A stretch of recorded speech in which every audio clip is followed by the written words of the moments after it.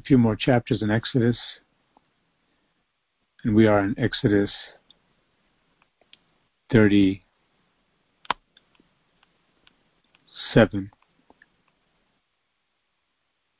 Exodus 37. The making of the ark. The central piece of the entire tabernacle. The highlight of the entire tabernacle, because this was exactly the compartment in the tabernacle where God would come and meet and dwell with his people. And Bezalel made the ark of acacia wood. 2.5 cubits was its length, or 45 inches long, 27 inches wide and 27 inches high, approximately, depending upon the convention they use to translate cubits. There's some variations, but approximately this size. Not very big, but a place where the omnipotent is coming down. We saw what happened earlier in Exodus when God came down on the big mountain, Mount Sinai. The entire place was shaking. There was an earthquake when God came down. Fire came, and smoke, and all kinds of things. And now God's presence is coming here, but no such thing is happening. So the glory fills, and the people cannot enter, that is, a priest cannot enter in when that happens. But this is the same God who also came on Mount Horeb to Elijah. A still small voice. God will come to us the way we really need him to come to us, not the way we might expect and like, in order for our hearts to be purified, made white. We need to be in awe of the Lord, and how quickly the Lord schools us and teaches us when we veer off. He's so good, and how quickly comes to help us in our distress, a very present help in trouble. This ark, he overlaid it inside and outside with pure gold, and he ran a molding of gold all around it. He cast 4 gold rings and attached them to its 4 feet, 2 rings on each side. Then he made poles from acacia wood and overlaid them with gold. He inserted the poles into the rings at the sides of the ark to carry it. Only certain people were to carry it. They were to hold it in a certain way also, because it represented the very presence of God. Then he made the ark's cover, the place of atonement, from pure gold. It was 45 inches long and 27 inches wide. He made 2 cherubim, these angelic beings, from hammered gold, and placed them on the 2 ends of the atonement cover. And the replica that's there at Timnah Park in southern Israel, life-size fabrication or making of this, production of this tabernacle. Sometimes you hear people saying, if you enter in here, you could die. A tour guide. And although information that is valuable is presented, a lot of truth, they say, if you enter here, you can die. Now, who would like to go in? And there's a smile and a chuckle. Of course, it's not the genuine tabernacle. Nobody's going to die, but they're alluding to the very presence of God in the house of God at that time. You cannot make light of it.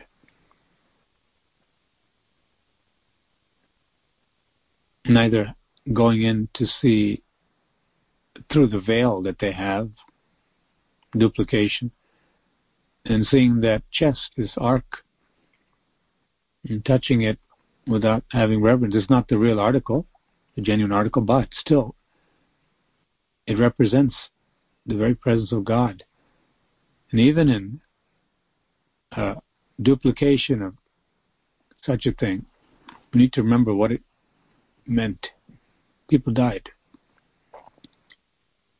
It's important when we read the Word of God, we don't just think about attaches and latches and clasps and whatever we think about with a normal building or construction project.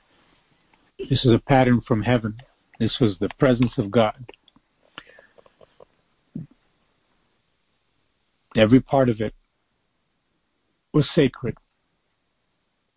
Verse 8, he molded the cherubim on each end of the atonement cover, making it all of one piece of gold.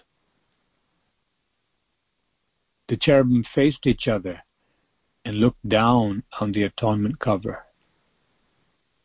With their wings spread above it, they protected it. God has these angels around him, special angels. And as we see elsewhere, such as in Isaiah 6, they cover themselves in various ways because of the almighty radiance of God in His awesomeness. Even these creatures that God has created to be so close to them, close to Him. There is no other God. There's only one God. And all of creation bows to Him. And every knee should bow and every tongue confess that He is Lord.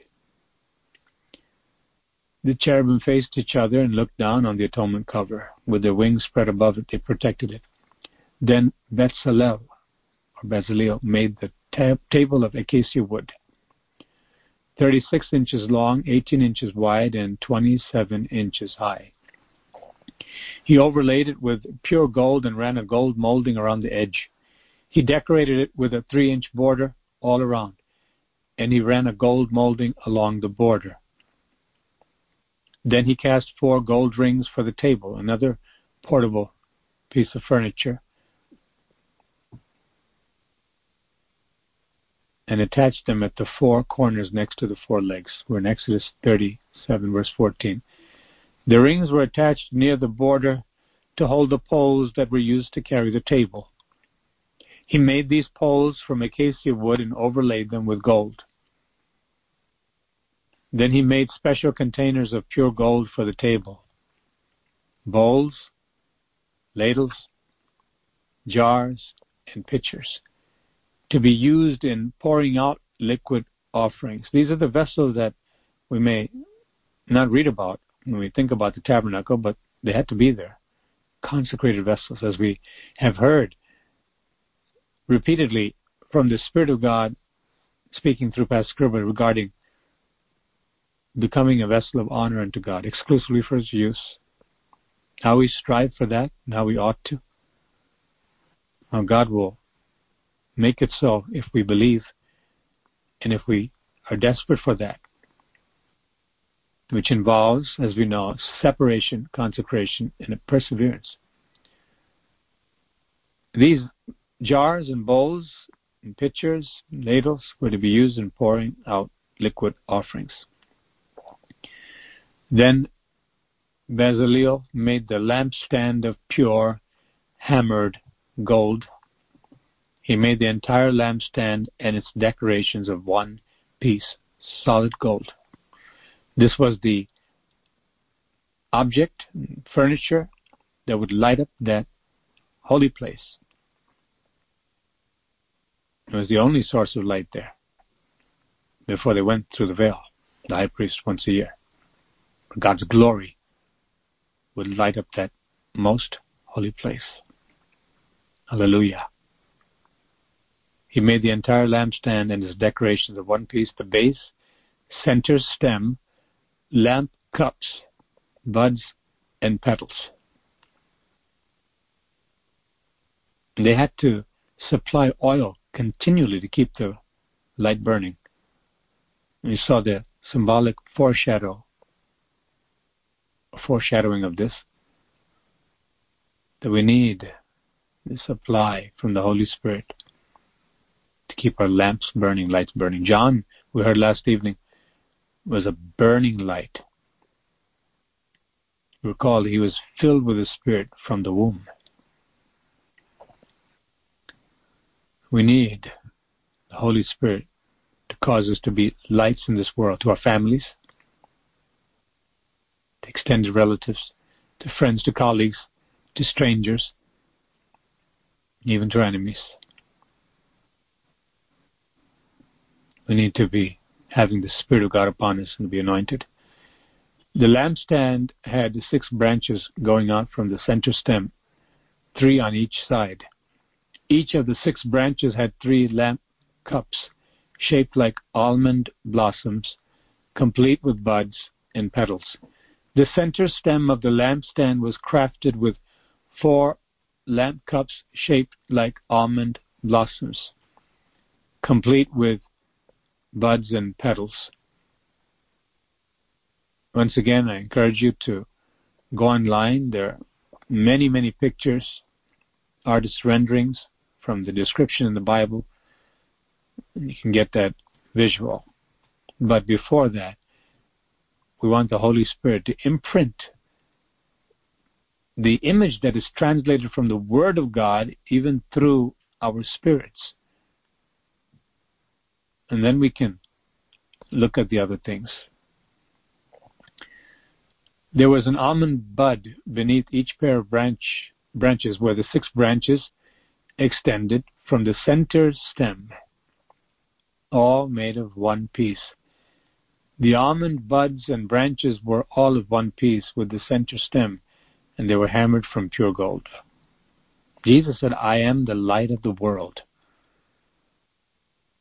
He that followeth me shall never walk in darkness, but will have the light of life. The lampstand surely represents Christ.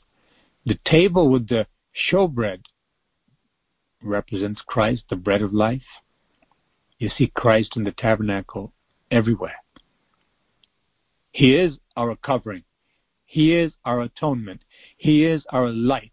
He is our bread. He is the pure water of life. He is everything.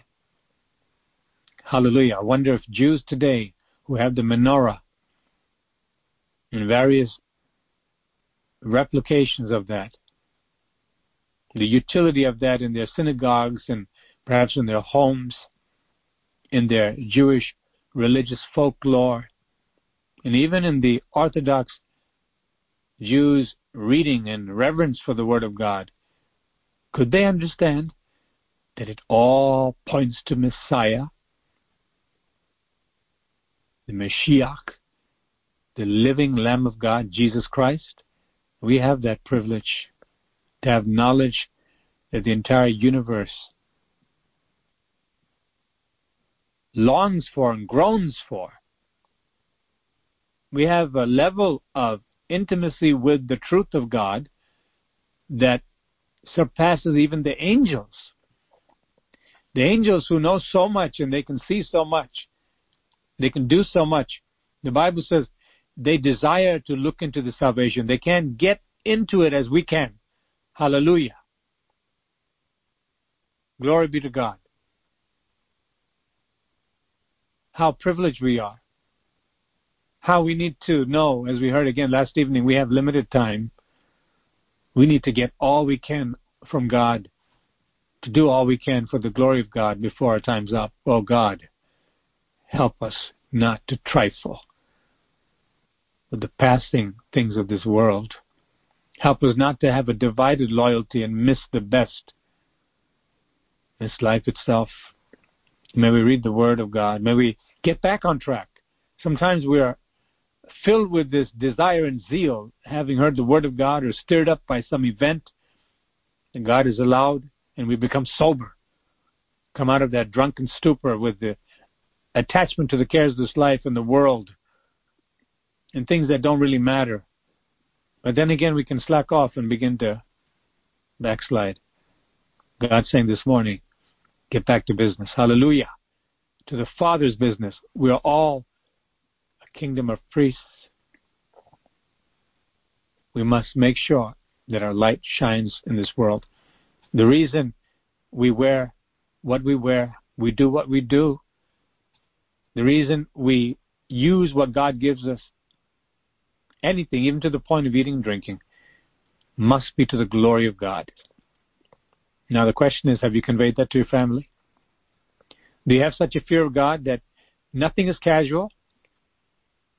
That you are such a force in your family, whether to your husband or to your wife or to your children or to your parents, your in-laws, that they see the passion for Jesus in you.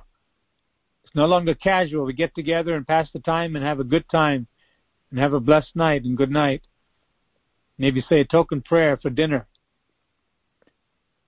But you are burning light for God. You're glowing as a living, walking tabernacle of the Holy Spirit. Hallelujah. Only then will people be drawn to the God of your tabernacle. He also made 7 lamps for the lampstand, lamp snuffers and trays, all of pure gold. How detailed and loving God is, how wise and thoughtful, how beautiful He designs everything in creation, even this that He gave man to make with that heavenly pattern, and then He anointed the people to do it just the way it's supposed to be. The entire lampstand, along with its accessories, was made from, as you said, tens of pounds, 75 pounds of pure gold. Now we're coming right before the veil. Right before you enter into the most holy place, we have this incense altar. He started with what's in the most holy place, the ark, and then the table that's in the holy place on the right side, and then the lampstand on the left side as you enter the tabernacle from the outside door. And then now, right before the partition of the holy place and the most holy place, this altar to offer incense to God. Then Bezalel made the incense altar of acacia wood. It was 18 inches square and 36 inches high, with horns at the corners carved from the same piece of wood as the altar itself. He overlaid the top, sides, and horns of the altar with pure gold. No silver here, no bronze. Gold, pure gold. And he ran a gold molding around the entire altar. He made 2 gold rings and attached them on opposite sides of the altar below.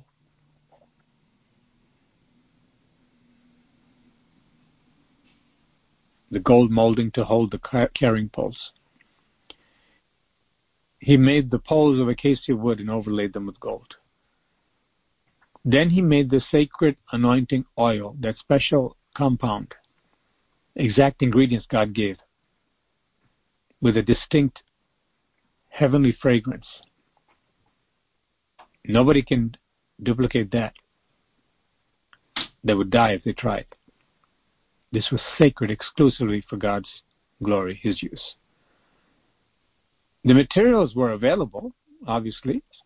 They weren't dropped from heaven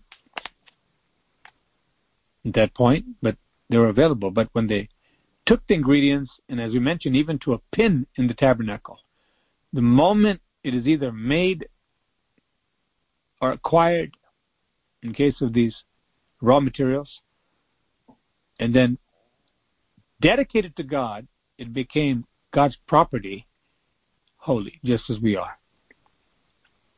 Then he made, we're in verse 29 of Exodus 37, the sacred anointing oil and the fragrant incense, using the techniques of a skilled incense maker. He was anointed for this work. Hallelujah.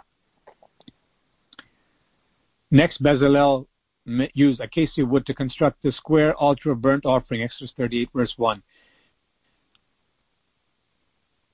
Whoever would like to read the Word of God this morning as we go through this chapter also can go ahead from 1 to verse 8. The New Living Translation, because of the measurements, it will be easier to understand.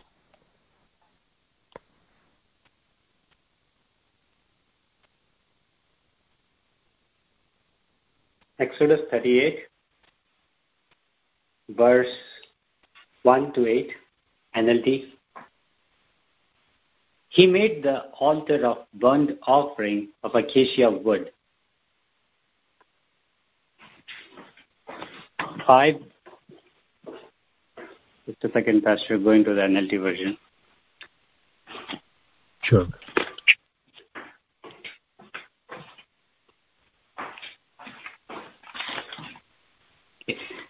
NLT version, Exodus 38, verses 1 to 8.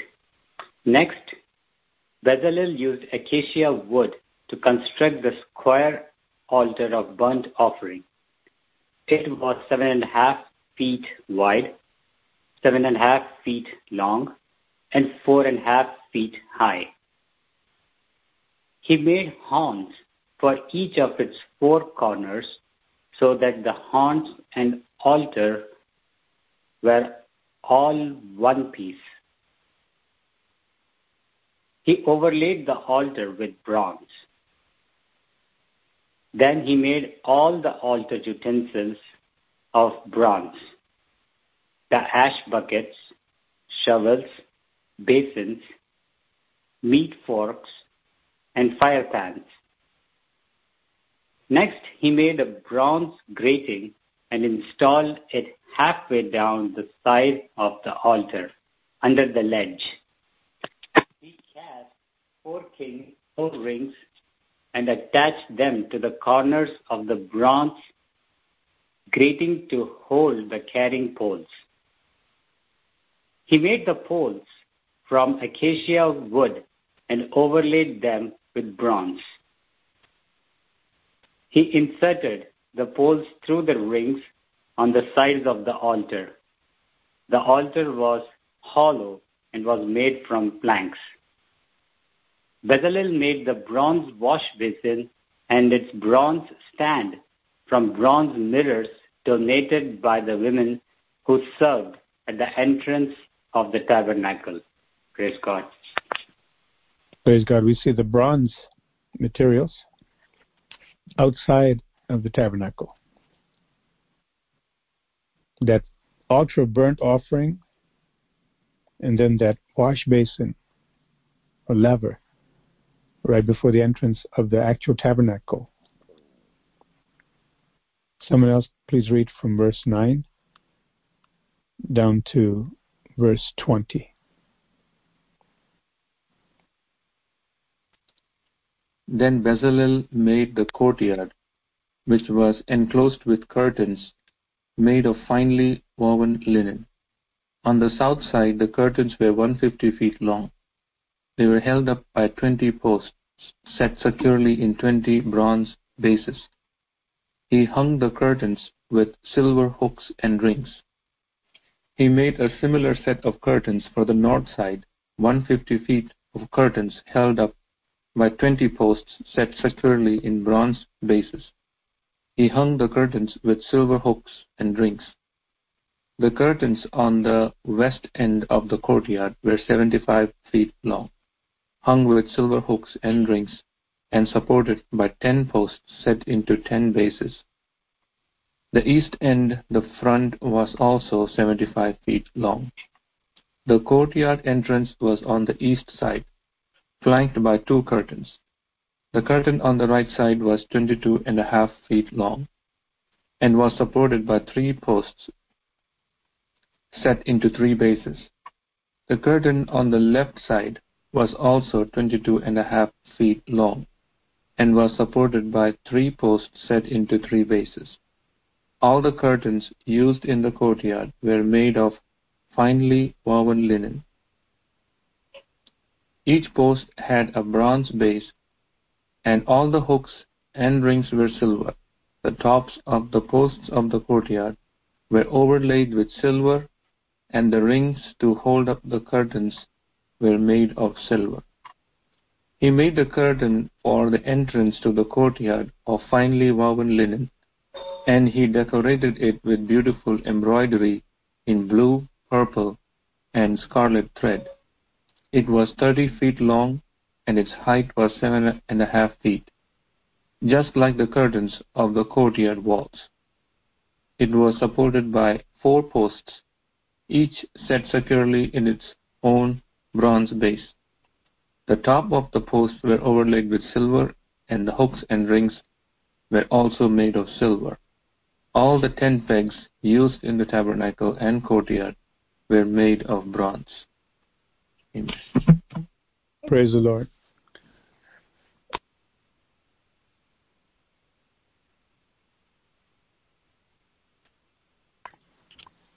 Praise the Lord. I'm going to read the rest of the section. So you see 150 feet long. You see the measurement inside of the tabernacle. It didn't take up the whole courtyard. Relatively small, but a certain specific measurement and proportion. God had said, this is the pattern. That's how it is. And as we keep reading, the Spirit of God can reveal more and more. A lot of literature has been written on this, commentaries and explanations. It can be very enriching, but as I said, the first thing is to pray and say, Lord, you put this here for a reason. These measurements, everything. I want you to teach me, Lord. Help me, Lord. I want to be a lover of your word. This is your word. Every part of this is your word. Show me more. I can reiterate some of the rich things we've learned along the way. But it's there in the recordings concerning the linen, concerning the materials, concerning the order of the colors, the heavenly meanings. Now we see the total contribution in the inventory. This is an inventory of the materials. We're in Exodus 38:21. This is an inventory of the materials used in building the tabernacle of the covenant, or the tent of meeting. The Levites compiled the figures as Moses directed. The Lord Jesus multiplied the 2 fish and 5 loaves, and there were 12 baskets with the fragments. Everything God does is not only precise, but productive and profitable. And there is no waste. God wanted Moses to direct the Levites to keep a note of the figures. Just scrolling down here to see if anyone's unmuted. There's some interference there. And these people, they took into account everything that came there. And Ithamar, son of Aaron the priest, served as recorder. Bezalel, son of Uri, grandson of Hur, of the tribe of Judah, made everything just as the Lord had commanded Moses. We read about Noah, that it's written, and Noah did just as he was commanded by God. God found people he can trust. He found people who would do it just like he said, with no input from the human minds. That's the only way to serve God. To be able to hear God and then to respond simply by obedience. He was assisted by Aholiab, son of Ahisamach, of the tribe of Dan, a craftsman expert at engraving, designing, and embroidering with blue, purple, and scarlet thread on fine linen cloth. The people brought special offerings of gold, totaling, the NLT translates it, 2,193 pounds. It's written in the Hebrew that it's about 29 talents and 730 shekels, or some 994 kilograms. The shekel being about 11 grams. What do you suppose this amount of gold would be worth today? 2,193 pounds. My goodness, how good God is. He is our goodness. This is how much they brought,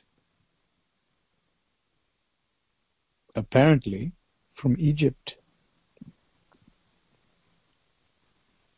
2,193 pounds as measured by the weight of the sanctuary shekel. This gold was used throughout the tabernacle.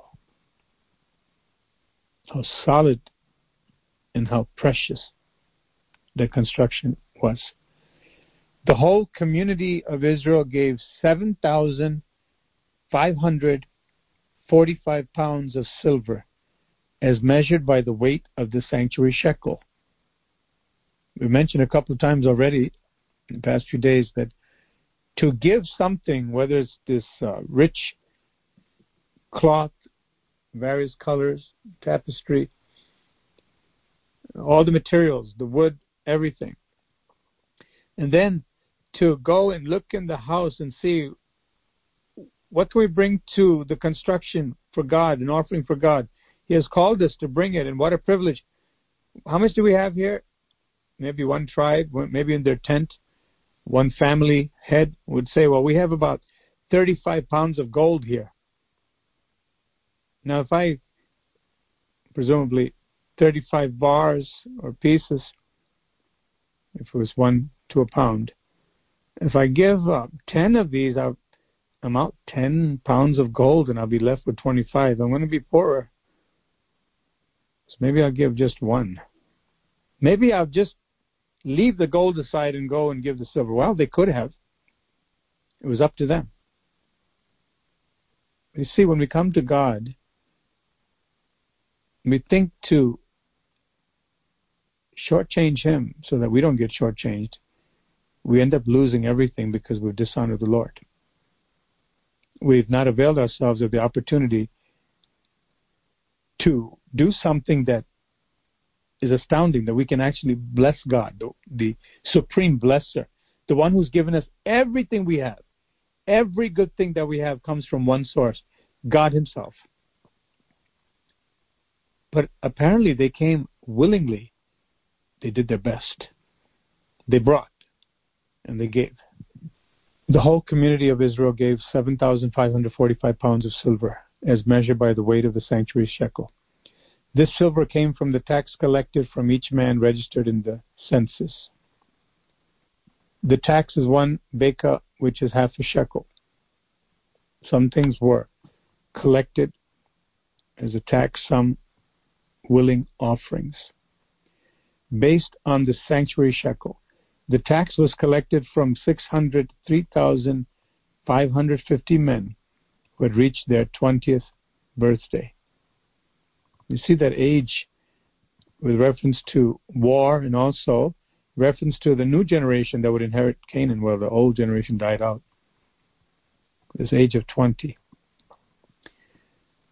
The 100 bases for the frames of the sanctuary walls and for the posts supporting the inner curtain required 7,500 pounds of silver,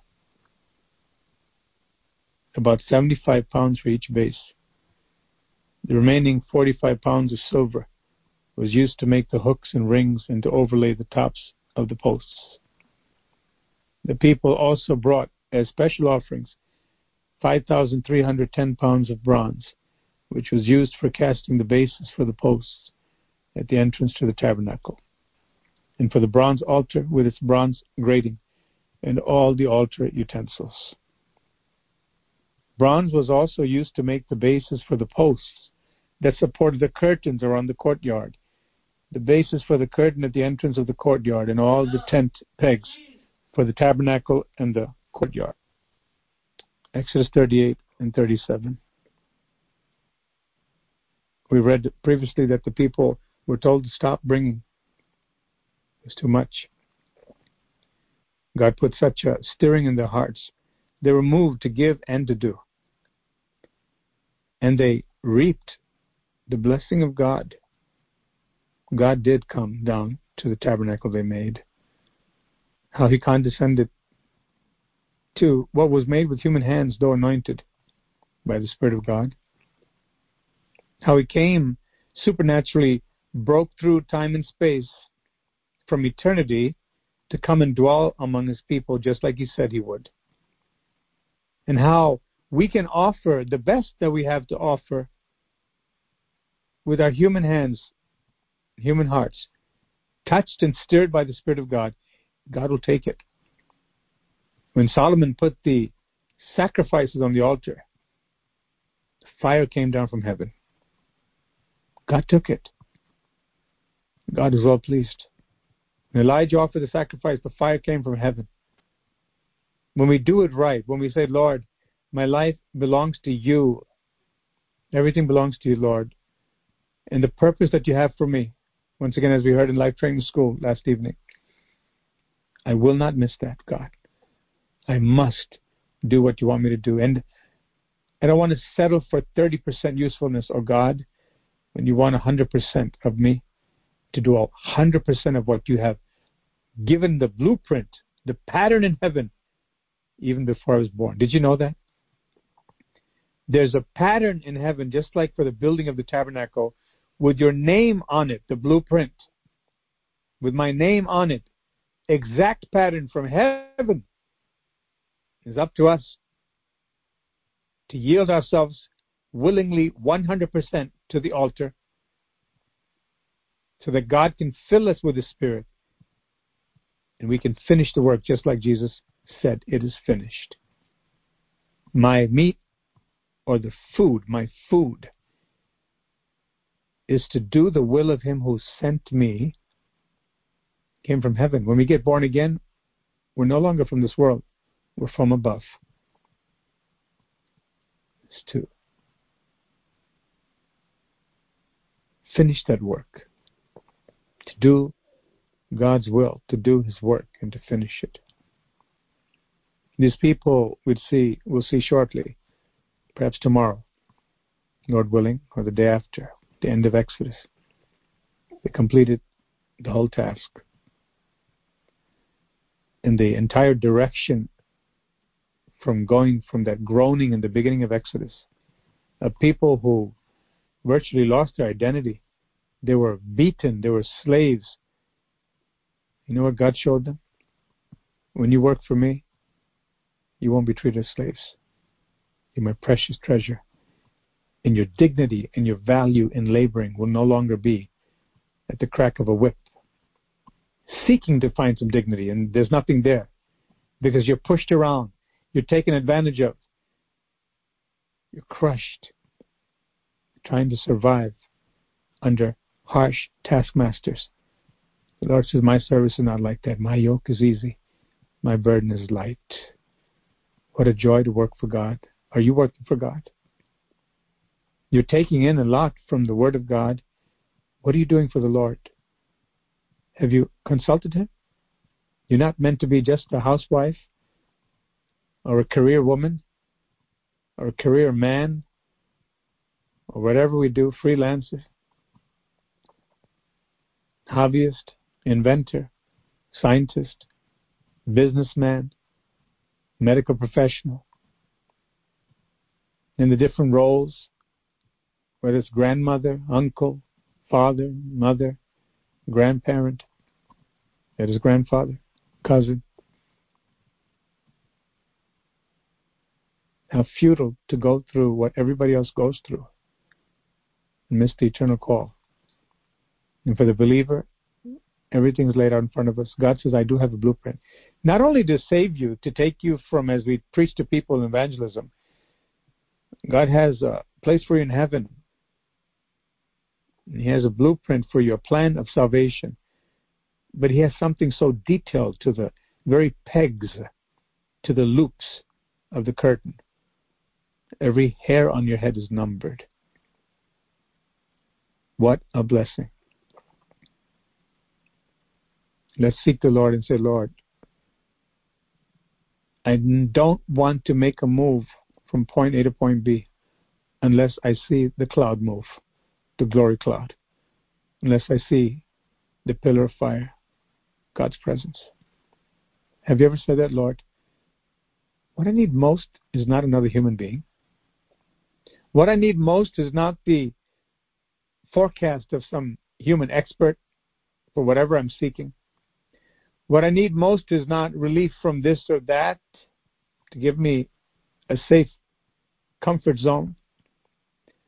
I need your presence. With your presence, I can go anywhere and do anything for your glory. I need you, Lord. And I need the glory, just like in the tabernacle in Exodus 40, to come down into my home, increasingly till it overflows to the streets. People will see me, my dwelling place, and say, I want that. Not the dwelling place, but I want the presence that's in that dwelling place. The presence of Almighty God. Shall we pray? Hallelujah. Thank you, Lord. Oh, Jesus, thank you. Thank you. Thank you. Thank you. Thank you. Thank you, Lord. Thank you, Lord. This is my Father's house. I'm called to take care of it. I'm called to worship Him in it. And as David said, I will not give to God what does not cost me anything. I'm going to offer a pleasing sacrifice. Thank you, Lord. The widow came with all she had, and by faith, she gave it to God.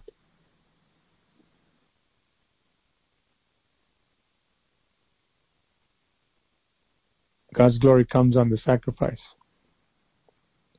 that is sincere and truly a sacrifice,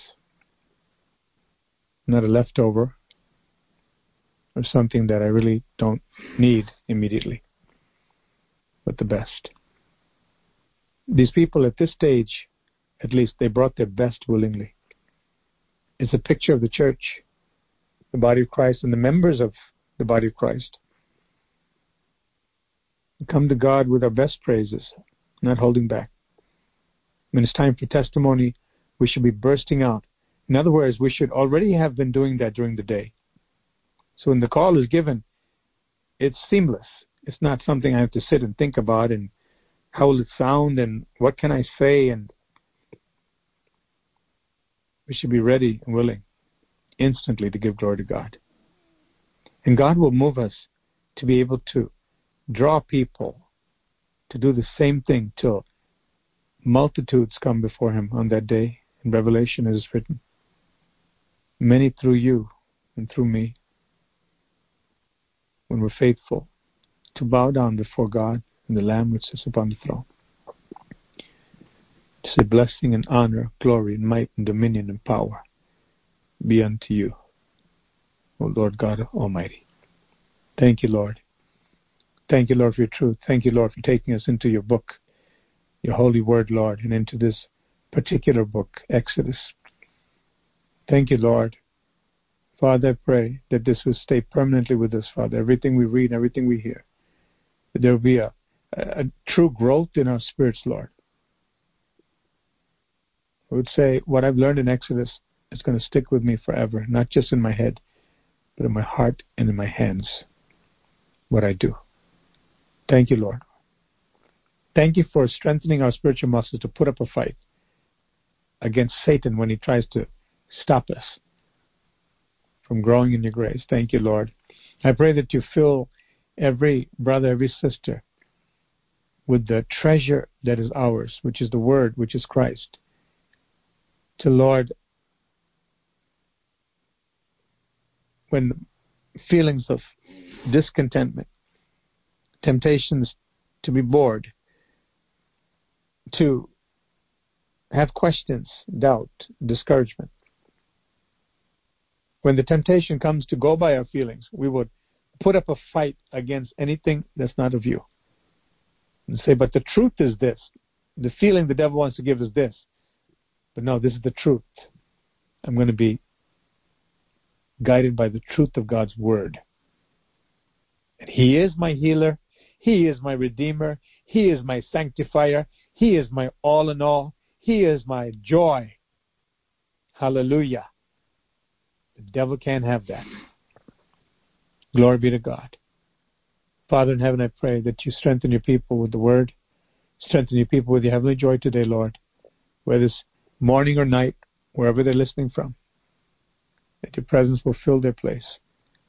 And they will be able to touch the lives who they live with. Oh God, to have a greater zeal for God. That God has to be first in everything. To you belong all the glory, honor, and praise, Lord. We thank you. Thank you. Thank you.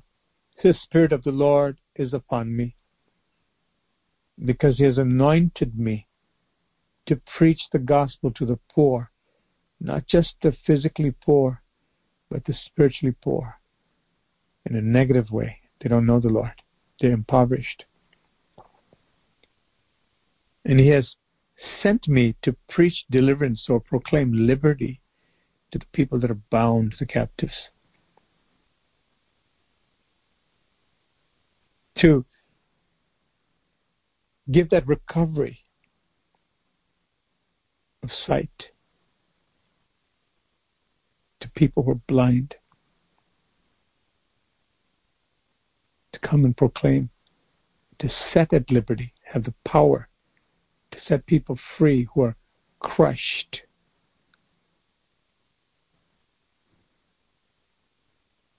And to preach the day of salvation. This is the acceptable year of the Lord. Father in heaven, cause this to happen, Lord.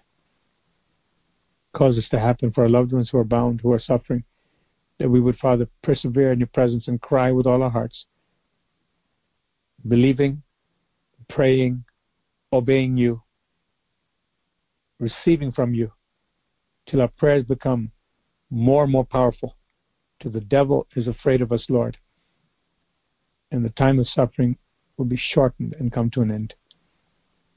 Oh God, I thank you. We are your people. You've called each one of us to be, just as we heard in Luke 4:18-19, by grace. We thank you and praise you, Father. We thank you, Lord, for your provisions daily, day in and day out. Every day we have everything, Lord, that we need. You are God who supplies all that we need, Lord. Hallelujah. And my God shall supply your need according to his riches and glory by Christ Jesus. We thank you and praise you, Father. In Jesus' precious name. Amen.